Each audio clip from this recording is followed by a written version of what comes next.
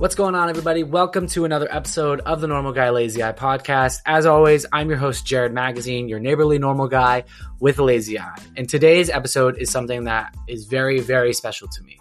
If you don't know by now, September is Childhood Cancer Awareness Month.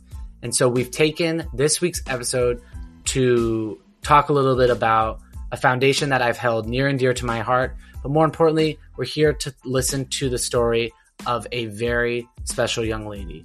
Did you know that every 46 minutes, a child is told that they have cancer? Now, obviously, that is a glaring statistic, but what this individual did when she was told that exact same thing is something that will truly inspire you for the rest of your life. So without further ado, let's get into today's episode. So on today's episode, we are sitting down with Eric Reese, who is the head of the Jessie Reese Foundation, or better known as Jessie's dad. And Jessie was a young girl from Southern Orange County who was diagnosed with DIPG, which is a very rare and extreme form of childhood cancer. So she was put on a clinical trial in which she could go home during her chemotherapy treatments. But rather than making her fight about herself, she wanted to make her fight about the other kids battling cancer that didn't get to go home during treatment. So she came up with the idea of joy jars. Now, joy jars, as you'll hear in the story, are jars filled to the brim with things that kids absolutely love, and they are delivered to children's hospitals across the country and across the globe to help encourage kids to never, ever give up, or as Jessie would say, nigu. So I'm really, really excited for you guys to hear Jessie's story and hear how this young lady has really inspired thousands upon thousands of people to get involved and to encourage kids battling cancer to never, ever give up. And be sure to stick around after the interview to listen to how you can get involved with the foundation and how you can help spread joy to kids battling cancer, especially during this month of Childhood Cancer Awareness Month. But without further ado, here is Eric Reese. I want to welcome on a very special guest, a dear friend of mine, a person that I've looked up to for quite some time. He is Eric Reese, the head of the Jessie Reese Foundation, better known as Jessie's dad. Eric, thanks so much for coming on the show. Thank you so much for having me, Jared. It's an honor to be with you guys. Awesome. How are you? How are things going? How have things been in sunny SoCal? Yeah, it is sunny today. Things are going well. I mean, in the big picture, we're still able to spread joy and keep the joy flowing to kids fighting cancer. And so, we're doing everything we can to honor Jessie's wish, and staying healthy and trying to just make the most out of what we have and the new kind of boundaries we have to operate within. But things are going well. Yeah, the new normal, as they're calling it, because it'll be interesting to see if we ever get back to normal, I guess. But, I wanted to do things a little differently on today's show because I want the listeners to know and I want the world to know who Jessie is. So I really wanted to give you the floor to kind of introduce Jessie and who she is and what she's done. And we'll definitely get into kind of everything, but I want to let you introduce your daughter, Jessie. Well, thank you so much. It's an honor to be able to talk about my daughter. So on March 3rd, 2011, my wife, Stacy, and I were told that our 11-year-old daughter, Jessie, had cancer and had a brain tumor. But they also went on to let us know that it was an inoperable and incurable brain tumor and that we would end up, we would have about 12 to 18 months with her, and we needed to prepare for that. And obviously, the worst news any parent could ever hear is that your child not only has cancer, but it's terminal and there's a clock ticking. So obviously, I did everything I could to try to prove the doctors wrong and sought 46 second opinions and got doctors from all around the world to look at Jessie's test results or MRIs and all that kind of stuff. And every one of them came back with the same unfortunate news. And so we just needed to try to do everything we could to help her have the best days that she could have. And so we put her on a clinical trial, and that clinical trial consisted of initially rounds of radiation for 30 days and then daily chemotherapy. And so the radiation was done at Children's Hospital of Orange County, called CHOC.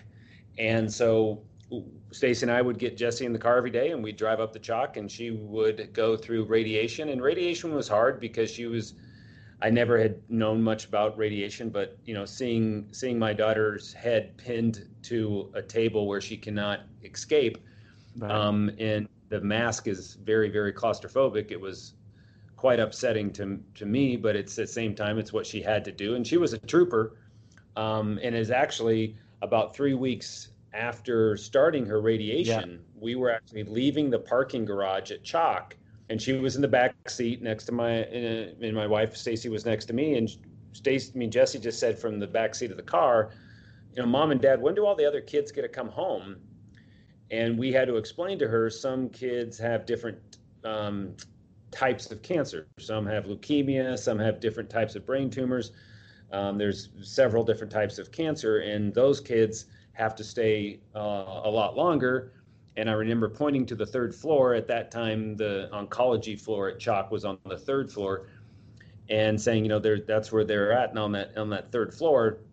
And literally, the next words out of her mouth have changed the tapestry of my life, because she simply just asked one question with 5 words: "How can we help them?" And believe me, Jared, don't take this wrong, I didn't care about those kids. I cared about trying to save my daughter. Yeah. And Yeah. I wasn't thinking about how can we help them. I'm like, how Right. can I help you? And Yeah. so, I was gonna mention in your book, especially early on in the chapter, your book Never Ever Give Up. It's about Jessie and her life and her story. And if you haven't read the book, I highly recommend it. But as a man of faith, you were a pastor at Saddleback Church, and you talked about in the book like the internal battles you had with your faith and with God, and like why Jessie, why my family, what like how has how much of the role of faith has it played on in your life, and especially during those times? oh, well, it's huge.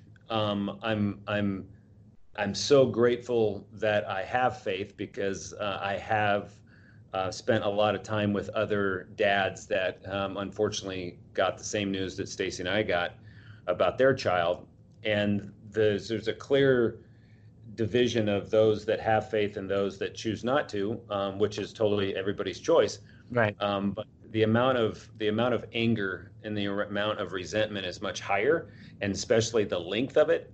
Believe me, I was angry at God. I had my plenty of shouting matches, but Hmm. at the end of the day, I had to trust, and that's all I could do. And I even had to take a deeper step back and go, actually, God is Jesse's father. I just was given the honor of being her earthly father for the time that he allowed me to be her earthly father, which was about 12 years. And so, I even though my heart cried out, my soul wept, I wanted my daughter here, obviously, for very selfish purposes, Right. because I didn't want to see her lose her life. It it definitely it shattered my faith and strengthened my faith at the same time. Hmm. Initially, yeah, it was difficult, because even though I pastor, blah blah blah, I didn't understand and I didn't want to accept it, because I don't think anybody wants to accept bad news. Right. That's why I tell people I was on a different conversation with somebody last week, and I was telling them that I've learned in my life that there's 3 things that forever change your life: your faith, love, and grief. And they will forever change you, good and bad. I mean, love is awesome. And then the day that I fell in love with my wife and got married, that changes my life in a positive way. The Right. seeing my 3 kids born, love, but grief also changes your life. And it's not something that you can just put a band-aid on and it just goes away. It stays with you, just like love stays with you and faith stays with you. But yeah, I mean, faith has definitely been something that I've held on to. It's been a roller coaster. There's definitely been harder days than there's some are easier days. Hmm. But I know for 100% in my mind that I will see my daughter again. She is in heaven, and I know that I will go see her again. And so I hold on to the hope of heaven every day, and it gives me a little more peace than I would have if I just felt like this was meaningless and it just is, there's no purpose to life. And I believe there's obviously a bigger purpose. Yeah, certainly. So let's get back to that day after 2 weeks into treatment. You're in the car driving back Yeah. from Chalk. She says, Yeah. "How can we help them?" Take me Yeah. through those next steps. You pull into the driveway. What's going on? Well, yeah, I mean, because I even like, driving home, I was like looking at Stacy and she's like fanning her eyes because she was trying to not let Jesse see that she was crying. But it's just like, Mhm. how can you be thinking about what the other kids are going through? We're trying to save your life. Yeah. And so when we got home, we put Jesse on the couch because radiation made her very tired, which is a symptom of or a side effect of radiation. And initially, Jess didn't know she was terminal. And so when it came to, she knew she had a tumor, that it was serious, and we were going to do everything to fight it. Right. And so when we got her on the couch, Stacy and I went into our den and just shut the door to kind of talk a little bit about, okay, this is what the doctor's saying. We got to start looking for these things to happen, because unfortunately, the type of cancer she had is called DIPG. It's unfortunately pretty brutal on how it impacts the body. But anyway, so we came out of the den and Jess had moved from the couch to our kitchen island, and she had already gotten out some of the brown paper lunch bags and she was putting stickers on them. She was coloring them, like writing brave, strong, different messages. And I'm like, what are you doing? She's like, well, I really want to do something for the kids that can't leave the hospital. And I was going to put my Beanie Babies in these bags. And I was like, well, this is great, but let's talk to the nurses tomorrow. Because I remember it was a Thursday. And so we went Friday, and I pulled a couple of the nurses and said, hey, Jesse wants to do this kind of thing. Is this okay? So forth and so on. And they were like, oh, that's so nice of her. But we have to, there's certain regulations we have to have. You can't have used toys. So that obviously means no used Beanie Babies and all that kind of stuff. Right. But they did end up letting us know that, she could bring something up to the kids. It just had to be new, no lotion, no food, nothing sharp, nothing that could be choked on. And they didn't like the paper bag because of the compromised immune systems kids have. Right. And so that weekend, we sat around as a family and just started talking and thinking about it. And, this whole idea of a jar that we could get. And so then Jesse's middle name or at that time it was, still is, but Joy. And so we just basically took joy in jars and it created Joy Jars. And, for Jesse moved to heaven on January 5th, 2012. So we got 10 months and 2 days with her. But during those 10 months and 2 days, she stuffed over 3,000 Joy Jars in the Joy Factory back then, which was our garage. I was going to say your garage turned into quite the toy factory at that time. Yeah. And she had certain rules. They had to be stuffed. One was like no junk, no cheesy toys. No cheesy toys, no silly toys. No air. So that means like she loved because I would be the one that labeled the jar. She would be the person that stuffed it, and then I would help put the lid on. And she loved the idea that the next person that was going to open it obviously was a child fighting cancer.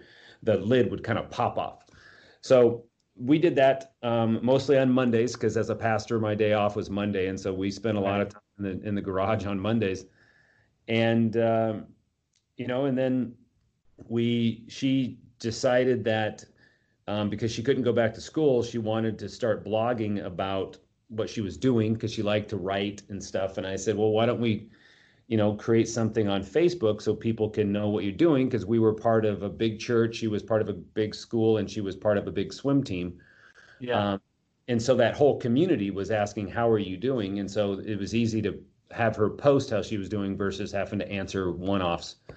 So, she started doing that. And then it just continued to build. And we were grateful that people had chosen to, support her because at that time it cost us about $25 to stuff and ship a jar to a child fighting cancer. And then Um, One of her friends had replied back to one of her posts, and she wrote to Jesse, "Never ever give up." And she was a swimmer Mm-hmm. from the Natadors where Jesse swam, and so Jesse had taken NEGU, the N from never, and GU, and she Yeah. said, "Dad, what about Nigu?" And I was like, "What's that?" And she's like, "Well, it's NEGU." And she was bugging me because I had just got done updating a book that I had written called Shape, Yeah. which was SHAPE, which stood for certain things.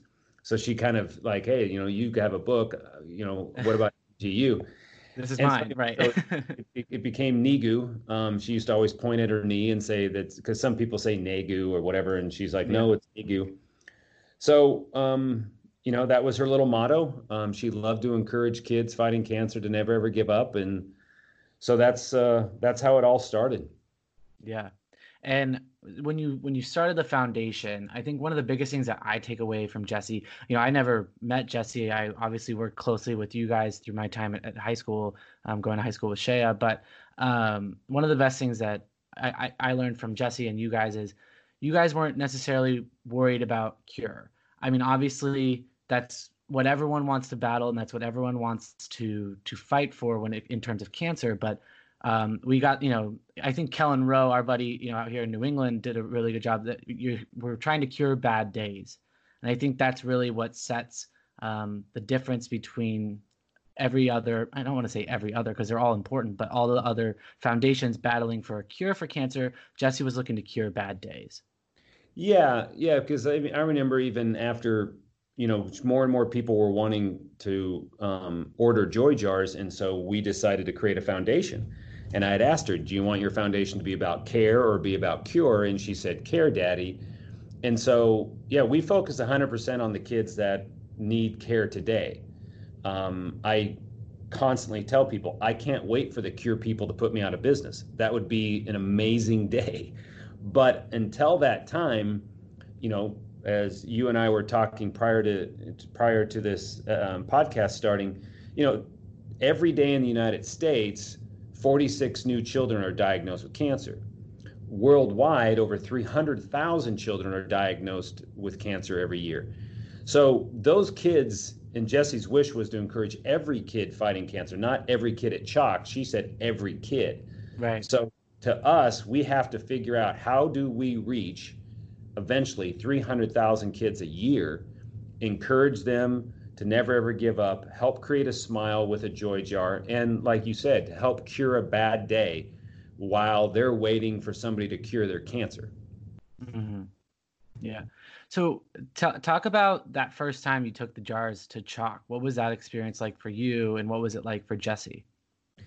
So because Jessie was outpatient, so we'd take her, that she'd see her doctors and come home. Right. She never was inpatient. So the first place that she took her jars, and I think she probably brought a bag of probably 12 up that day, or maybe it was two grocery bags. And then she brought a $500 check that she wanted to give to the hospital. But um, it was fun because we in the outpatient waiting room, you're sitting in there with other families and stuff. So she handed some out to kids that were around her, and then the rest we left with the nurses. And we've heard now. I mean, we've sent out over 300,000 joy jars out to kids Yeah. fighting cancer in all 50 states and over 40 countries, and we get so many stories back about how nurses used joy jars as kind of like a, "Hey, if you let me take your blood, you'll get a toy." But it's not just Right. one toy, it's 20 toys in a jar. And so it's a pretty special thing to see, like, especially on all of our social media, to see kids smiling and to see him holding a joy jar and stuff. It makes me a very proud father. Yeah, definitely. So you had mentioned earlier that Jessie earned her wings in January of 2012, and I'll never forget where I was when I heard the news. I was in the halls at Santa Margarita, and I'll never forget her celebration of life at Saddleback. I somehow got there early enough to sit close to the front, but I mean, there were thousands upon thousands upon thousands of people that were running to get in, and they had to put. I mean, if you don't know, Saddleback is, I think, the fifth largest church in the country.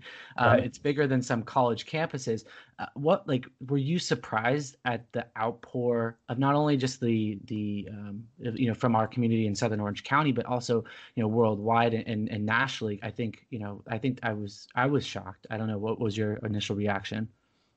Yeah, I mean, we had no idea, how many people would show up. We just thought, there could be some people, and so the worship center at Saddleback seats 3,200 people, but there was overflow venues that day, so there was over 500 people on campus, and then there was another 7,000 that watched online. Yeah. You know, and so I was totally blown away by the outpouring of love, because it's just like, wow, a little 12-year-old girl that never wanted it to be about herself Right.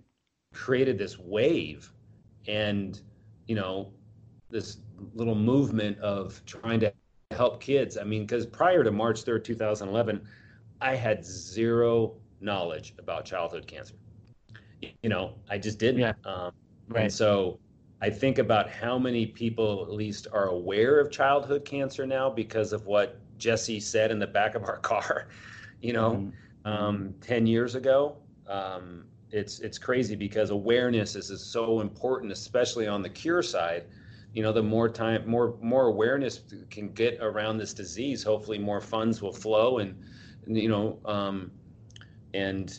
cancer can get cured. Yeah. I want to talk about a dear friend of yours, Caitlin Sandino, and her involvement in the foundation. For those of you who aren't familiar, she's a two-time Olympian, has a gold medal, silver medal, and she met Jesse for one day before she got involved with the Jesse Rees Foundation. Take me through that interaction, and then also how much Caitlin has helped moving forward too. Yeah, I can't speak highly enough about Caitlin Sandino. So we some families that were part of the Natador swim community decided to put on a swimathon to help raise money for Jess, help her medical bills, for joy jars, whatever. And it was held at J. Sarah High School.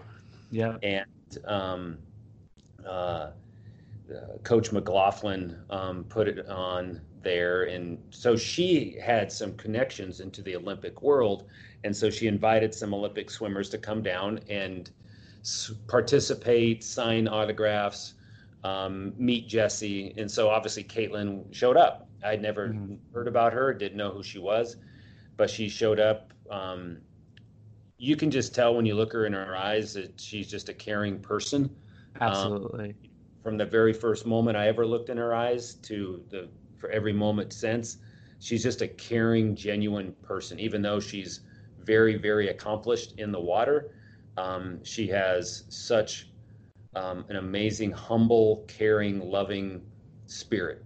And so she really spent time with Jess, and it was cool that she came, and we thanked her for coming. She took some pictures with Jesse, and then she left. And then we connected a little bit later, a couple months later, because I didn't know it at the time, but that interaction with Jess really did impact her. And she kept thinking, how can I help? How can I help?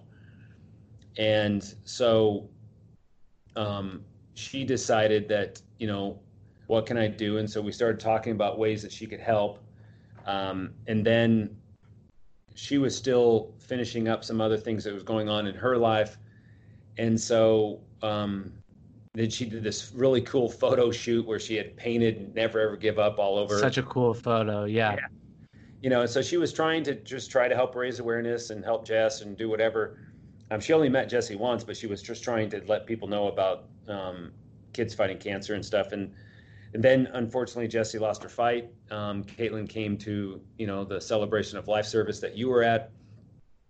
And then it was, again, shortly after that, I got another call. It's like, hey, I'd like to meet with you. I'd like to really get more involved? And I said, absolutely. So we met, and she just said, I don't have a cause that I champion, and I just feel like not only Jesse's spirit, never ever give up, the motto, the whole idea of joy jars, I'd like to get involved as if you would have me. And I'm like, absolutely. Right. And she was, I guess, in some ways, you could say she was our first all-star. Yeah. Um, way before we even had like coined the term all-star. And then she became our national spokesperson. She's been our national spokesperson for over 8 years. She travels prior to COVID. She traveled, all around the world, um, you know, spreading joy to kids fighting cancer, visiting kids in the hospital. She is so great. Even though she doesn't have kids right now, you can just see this motherly heart that sits on, and what I love about her is when she delivers a jar to a child in a hospital room, she doesn't leave until it's the time to leave. It's Right. not like, oh, here's a gift, I got to go. Right. She spends the time, and that just says so much for her. But yeah, I mean, I can clearly say because we're getting ready to celebrate our 10-year anniversary, and we've started to identify 10 people or 10 turning points. And I would definitely say that Caitlin is one of the 10 turning points that have made us who we are today, because she not only chose to help us, she started to navigate and promote us into USA Swimming. That opened up getting other sports people involved and stuff. And so very, very grateful to Caitlin Sandino. Yeah, I do recall I did a Joy Jar visit my freshman year of college with Kellen and Caitlin in Boston. And I think you're so right. Like it's not the type of, appearance that you go in, take a few photos and you're out. I mean, when she walks into a room, the whole room lights up. Her smile is infectious. It's infectious. But yeah, you're right. Like I think the best story was when you guys started to do the NIGU medals, because when Caitlin would go, she would bring her medals and let them try it on, and then the kids would be like, "So I get to keep this," you know. But I adore Caitlin. She's an absolute gem of a person. But kind of going off that, you brought up the NIGU All Stars, and I think you said it, like Caitlin was really the domino effect to Yeah. really getting these athletes and these stars. I mean, we're talking Patrick Mahomes, Jordan Weber, Sam Darnold, Deshaun Watson. The list goes on, and we don't have all day to list. But like, how did you think the sports people got involved? Like, why do you think kids really resonate with the sports figures when they come in and deliver those Joe jars? Well, I think one, kids fighting cancer that are stuck in the hospital room love it when anybody shows up. Yeah. I mean, yes, do we love that Patrick Mahomes and Joe Burrows and all these big time football players are on our team? Absolutely. But a Right. child, I've seen the third string quarterback show up, but is this big giant football player with Yeah. a jersey on. The kid just feels special. Yeah. So our whole strategy from the start with All Stars was actually to go after the 90% that never get asked to do anything, Hmm. because we knew that a kid was just stoked that somebody came to visit them. And by the way, they've got a jar full of toys for you, you know. But through Caitlin, so Caitlin introduced us to, the swimming community. And then, our good friend, obviously Corey Tomlinson. And so he got us involved in, UCLA and the gymnastics community. And Right. because UCLA and the gymnastics community is, filled with Olympians, then they told other Olympic, gymnasts. So we had swimmers and then gymnasts. And then one of our board members, one of our prior board members, is a guy named Jordan Palmer, who Caitlin knew, prior to getting involved with us. But Jordan is, he played in the NFL. His brother Carson obviously had a bigger career in the NFL with the Right. Arizona Cardinals. But Jordan connected us to this group called Student Sports. And Student Sports puts on this thing called Elite 11, which is for these top national high school quarterbacks. And so we've been doing Elite 11 now for 8 years, and seeing like that's where we met Deshaun Watson when he was going High to be a school. senior in high school, but then we spent 3 years with him at Clemson and now at the Texans. And so it's crazy to see how many kids, um, how many high school quarterbacks that we've come in contact with at a young age of that, 17 to 18 years, and where they see, wow, I can use my life to help others. It's been incredibly rewarding to see them go on and do great things. Because I always tell them when I go and speak to them, if you don't stand for any, if you got to stand for something, otherwise you stand for nothing. Right. And so I don't care if you stand for childhood cancer or whatever, but stand for something. And we're grateful that some choose to stand with us and to encourage kids fighting cancer to never ever give up. Again, on our new video program called Chatting with Cade, our junior ambassador, Cade Spinello, has been interviewing a lot of these, athletes and stuff. And so, you know, most of these athletes we met at Elite 11 because they were there in high school or they were there as counselors and stuff. So we've got a few MLB players. Never have been really we never have been able to get into the NBA. Unfortunately, we lost Kobe, and so he's obviously in heaven with Jess. But he was starting to get more involved with us, and I think he definitely would have been a great conduit into the NBA. But he unfortunately lost his life, and so. We've never really been big into NBA, but we got a lot of all-stars, no matter if it's collegiate or pro or retired, and we're just grateful that they choose to, use their platform. Wearing a wristband, it's crazy because we'll have kids tell us it's like that guy or that gal's wearing a wristband. They're on my team. I mean, it's crazy the power of this little band that when they see it, you've got yours on. I mean. It's been on the cover of Sports Illustrated 6 times. And it's on the Madden cover with Patrick Mahomes. I mean, do you ever just are you in awe? Like, here's my daughter, and now we're on the Madden cover, we're on Sports Illustrated, we're on ESPN every day. It seems like at this point. Yeah, no, of course we are. We're very honored that these people choose to wear a wristband and try to help create awareness. And yeah, I mean, 99.9% of the people that watch, Patrick Mahomes play or see him on the cover of Madden don't even recognize the wristband. Right. But the kids that are fighting cancer that play Madden and see somebody that they look up to, I mean, this guy is a superstar, in the world of, football and sport. And so they feel special that that guy, that gal is on their team. Exactly. I love that. Yeah.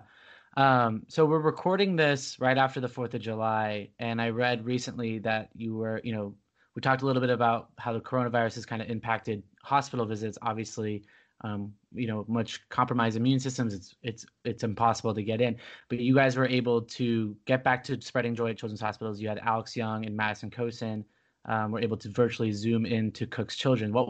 How has this change been, and what was that experience like? Well, the change has been hard, to be honest with you. I mean, we had been on a 8-year growth trajectory, which was incredible to be growing, by about $500,000 a year in revenue and reaching thousands and thousands of children. And then this virus shows up, 3 or 4 days prior to our biggest gala that we were going to have planned. We had 852 people scheduled to come at the Disneyland Hotel, and we had to cancel that. So, I mean, obviously that hurt. So our this year, our budget when we set out this year, our budget was $4.5 million. Now our budget is $2.5 million. So, I mean, it's been almost cut in half based off of the significant decrease in our ability to gather, at a gala and stuff, but also our mobile Joy Factory, which was being able to partner with corporations all across the United States has been parked at this point in time because, again, companies aren't being able to gather. And so obviously the All-Stars can't go into the hospitals. And so what we just decided to do is let's continue to leverage technology. And it's not the best because it's nothing can replace face-to-face interaction with a kid in a room, but it's better than not showing up at all. It's still showing that child that's having a crappy day that somebody's there to care about him, somebody wants to talk to him. And again, like for 15 minutes, that child didn't think about cancer. And to me, that's a victory. And so they still got their joy jar from their staff, but I mean, because we're getting more and more orders for joy jars than we've ever had because so many hospitals don't have the support of their local community coming in anymore because of COVID. And so, I mean, just last month we did over 4,000 joy jars for hospitals. And so, it's impacted us, but, I'm bound and determined to figure out ways to raise money to keep joy flowing to honor my daughter's life. Yeah. If this is kind of going to be a big question because it's been 10 years. What's the biggest lesson that Jesse has taught you? Oh, that's a great question, Jared. The biggest lesson. I would say, I don't know if it's the biggest, but one of the lessons that Jesse has taught me is the power of caring for someone else. I mean, I can remember CBS showed up about six months after Jesse started treatment, maybe even before that, maybe 4 or 5 months after she started treatment. And so they asked if they could do a story on her, and they came into our house and they put Jesse on the couch, and the whole idea of the interview was just the reporter and Jesse speaking. So they asked Stacy and I to get out of eye shot of Jesse so she wouldn't look at us. So we were down the hall, right. And she started doing this interview with her, and then the question from the lady from CBS to Jesse was, you're 12 years old. Why don't you just make this all about yourself? And it's just crazy to think about that at 11 years old, 12 years old, her response was, and I can't quote it for specifics, but it was pretty much, that's not what it's about. Mm-hmm. And it was a great reminder to me that at the end of the day, what I want my life to be remembered as is somebody that cared for others. And I can't always say that I've been the most caring person. There was times I'm probably a super selfish person. But there's definitely a super resyncing of my core values, like things that I used to think were so important are no longer important to me. Yeah. I mean, it comes down to faith, family, some great friends, and there's just, life is so much more simple to me than it probably was, not probably, but that it was prior to learning that Jess had cancer. So I don't know if, I don't know specifically if that really answers your question and what she's taught me. I just know that the way I look at life is totally different than I did prior to March 3rd, 2011. No, that definitely answers my question. And I think the impact that Jesse has had not only on your life, but thousands upon thousands of others it's certainly reshaped my life too. And like how you said, like things that I thought were so important are important at all. And if like I wear this bracelet every single day, it's because if Jesse was never ever giving up, there's seriously no reason at all that I should ever have that type of attitude of giving up, because here she was battling for her life. And right. Like we said at the beginning of the podcast, like she wanted to make it all about everybody else. She never wanted to make it about Jesse. But so like you mentioned earlier, so since 2011, I wanted to give you the stats. I know you know them, but you've made over 300,000 joy jars and have been sent to kids battling cancer in all 50 states in over 40 countries. Over 19.5 million in total donations to encourage those kids to never ever give up. Looking back, like do you have to take a step back and realize like this started in a garage, and it's not and it's not Amazon, it's not, it's not Right. the next big tech company, but like, did you ever imagine it was going to be this big? No, no, because we never set out to do it. It was just always in response to Jess.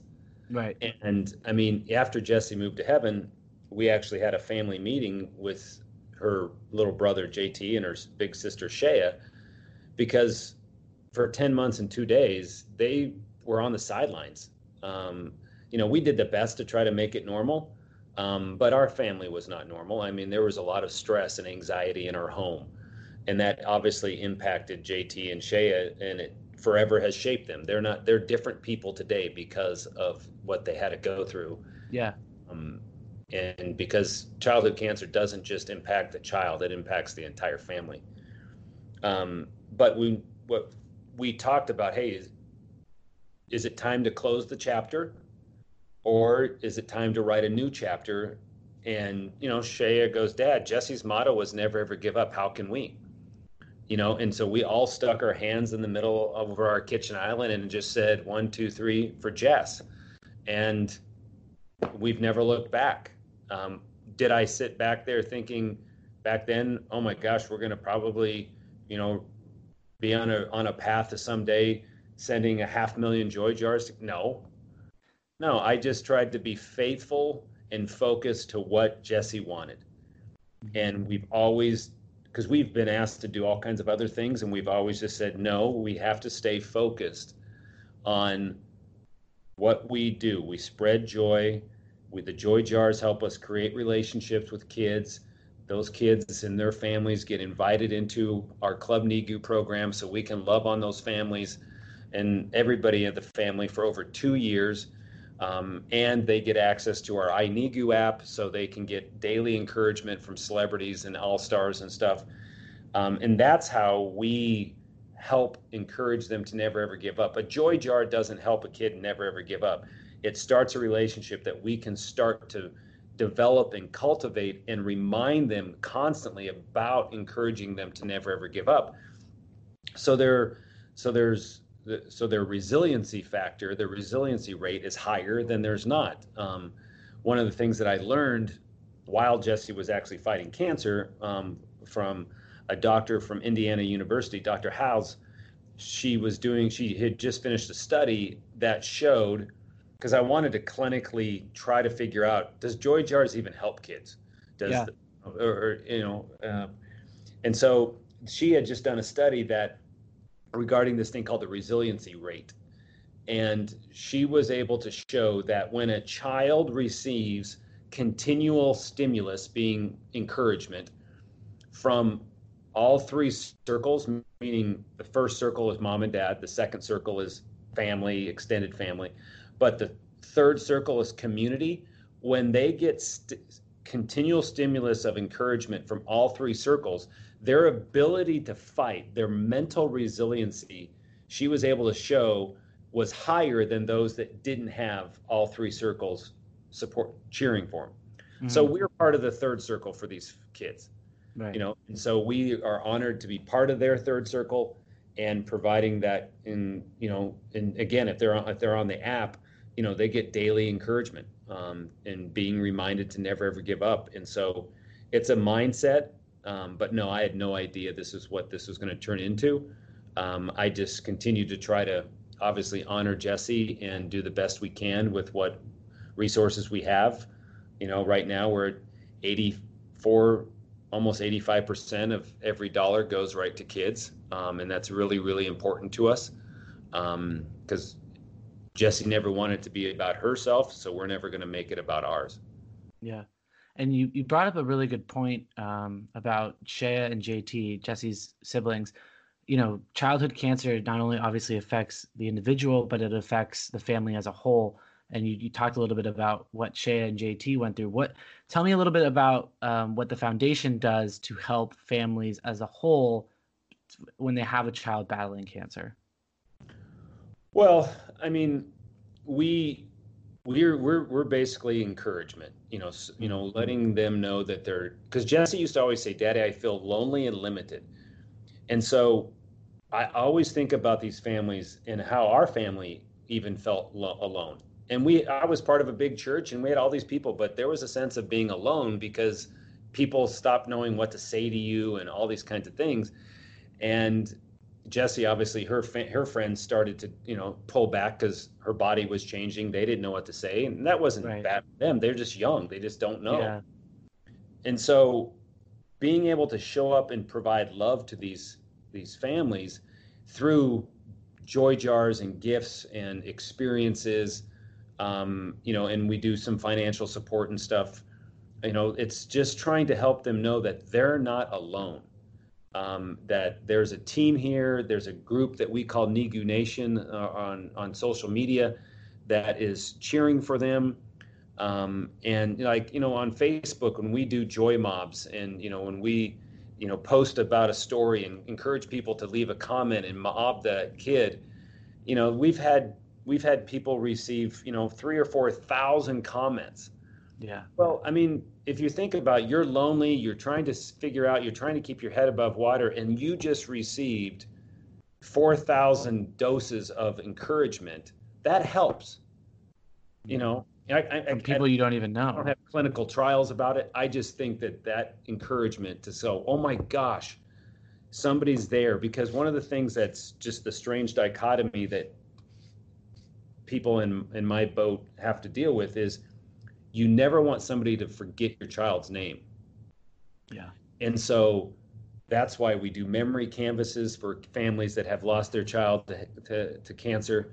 And so anytime that we can try to rally around and encourage these families and their siblings, it's a beautiful thing. Yeah, I love that. Um, if so, the foundation is coming up on 10 years. Do you have a kind of a goal or a vision of where it'll be in the next 10 years? We had back in 2013, we created what was called the 2020 vision. And basically we said, okay, what do we want to be if we could, what do we want to be at the end of 2020? So we're 6 months away. And so we wrote down back then is to be a national symbol of help and hope in the childhood cancer space. So not a local symbol, not a regional symbol, but a national symbol. And last year I felt like, wow, we actually are there. And the reason I say it, I don't say it with like I'm cocky. It's just the reason I said it is I had the honor of being the keynote speaker at a conference called APON, which had about 1,000 nurses, oncology nurses. So these are our target market. I mean, like we work with nurses. They're really the joy dispensers. We work with like 250 some children's hospitals, and so. But when I ask people to raise your hand if you've never heard of joy jars, there was maybe 20 hands up. Wow. So in my mind, I know that national symbol, yeah. I mean, if our brand Nigu came on the TV, nobody would know what that is. Not the majority wouldn't, because it's not like an Amazon brand. But within it wasn't to be a national symbol of help and hope to the world. It's our vision statement was to be a national symbol of help and hope in the childhood cancer space. And I believe that we have achieved that people in the childhood cancer space know about us, from the medical professionals to obviously the thousands of families that we've helped. We have family ambassadors that are telling other families about us. So, and then you get the blessing of having like all these athletes know about us and stuff. Yeah. So I think in the childhood cancer space, we have become a national symbol. So I would say, to answer your question, I know this is a long-winded way to answer it. No, it's fine. I needed to just give you a little bit of perspective of what was our vision and what. So I would say in the next 10 years, I would hope that we would become an international symbol of help and hope in the childhood cancer space. It's going to take a lot of partnerships, a lot of resources, but Jess, because the reason I say international, and I don't want to just be international to be international, is she said, she told Stacy and I on her 12th birthday, she just said, how cool would it be if every kid fighting cancer was encouraged to never, ever give up? So we took that and said, that's Jesse's wish. How cool. She didn't say it's my wish. She just said, how cool would it be? We've coined it Jesse's wish. But it were her words. And her heart was, gosh, what about if we could help every kid, be encouraged to never, ever give up? So because that was her wish, I guess you could say the first 10 years was about national engagement, national growth. But I would hope the next 10 years, there's definitely a more intentional strategy to go international, so we can reach more and more kids fighting cancer. Because if you think about 300,000 children a year are diagnosed with cancer in the world, only about, and I'll say only because it's not a small, but only about 22,000 of those are in the United States.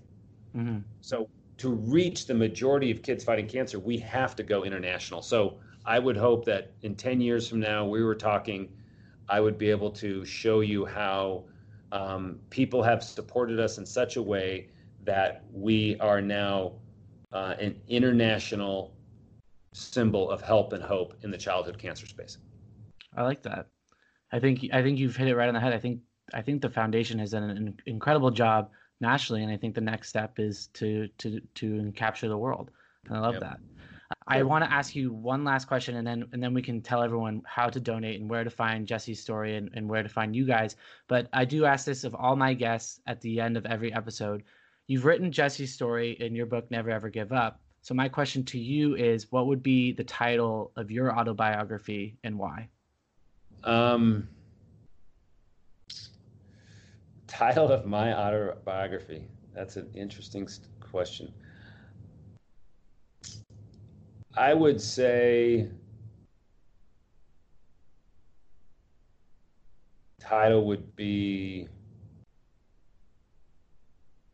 Life Hurts, God Heals. And why? Because life does hurt. No matter, obviously, my hurt is different than other people's hurts, but I think that I've gone through my fair share of hurt. Right. And I believe that the only way that I'm functioning today in any sort of healthy perspective is because of God. I didn't grow up around religion. My dad was a drunk and beat the crap out of me growing up. I left home when I was 16 years old. And then obviously, I met my girlfriend who then actually took me to church, and that's where I found the Lord. And then we got married and had kids. And then obviously we learned that one of our kids was going to move to heaven before us. But in all of the pain that I've experienced, there's been great healing, and that only healing has truly, truly, truly come because of my relationship with Jesus Christ. I love that. And if you could get started writing that, I will pre-order that as soon as possible. But Eric, I really appreciate you coming on today's show and telling Jesse's story and telling us about the foundation. If you don't mind, can you tell the listeners where they can find the Jesse Rees Foundation on social media and where they can donate? Yeah, thank you again, Jared, for having me on. It's been a great time to have conversation with you. Thank you for all your support and what you've done for us. We greatly appreciate it. But they can jump online at negu.org. And then they can search Team NEGU, so Team and then NEGU on all social media platforms to learn about who we are, what we do, how to join the team, because we're always looking for new people to join and volunteer. And we're grateful for, people can donate a like on social media, or they could donate $1, but every bit helps. Awesome. Well, Eric, thank you so much. And we will definitely keep in touch. Okay. Thanks so much for having me on. I really appreciate it. All right. Take care.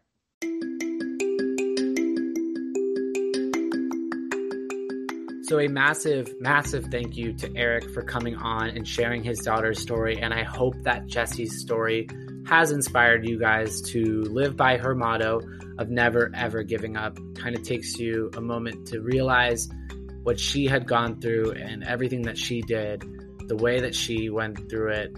and living by that motto of never, ever giving up. I know a lot of us are going through some crazy things right now, especially during these unprecedented times. But if you take a moment to remember Jessie's story and what she went through, it kind of makes what we're all going through a little bit smaller. And so if we can all have the same mindset of going through whatever we're going through with the attitude of never, ever giving up, I think we're all going to be a little bit happier. But there are some ways that you guys can get involved right now to help encouraging those kids battling cancer to never, ever give up, especially during this month of September. As Eric said at the end of the episode, you can either donate a like or donate $1. All those bits help. So be sure to follow the Jessie Rees Foundation on Instagram and all social medias at Team Nigu on all social platforms. And then there are other challenges going on with Team Nigu right now that you guys can get involved in. One is the Show Your Hands Challenge. It's really simple. All you do is write I on your right hand and Nigu, that's Negu, on your left hand. Throw your hands up, show your hands on social media, and tag 5 of your friends, caption with the hashtag INiguChallenge. And every post that you guys share on social media help towards that match that we have right now of $100,000. Another way that you can get involved for all of my active people out there, we have a 46K run walk throughout the month of September. Now, why 46? Obviously, from the episode, right? Every 46 minutes, a child is told that they have cancer. So during this month, right, especially now when we're kind of inside and tired of being inside, we're encouraging you guys to get out and be active. You don't have to do the 46K all in one go, but throughout the month of September, you guys can run, walk 46K. And so go to nigu.org/challenge to learn more about those challenges, to register for the 46K run walk, to learn more about the Show Your Hands challenge, and obviously to donate. But a huge thank you to Eric for coming on, and a huge thank you to you all for listening to this week's episode. I'm really, really thankful that you guys are listening to this podcast and showing your support. I appreciate all the messages and all the support. But that does it for this week's episode, and I will see you all next Wednesday.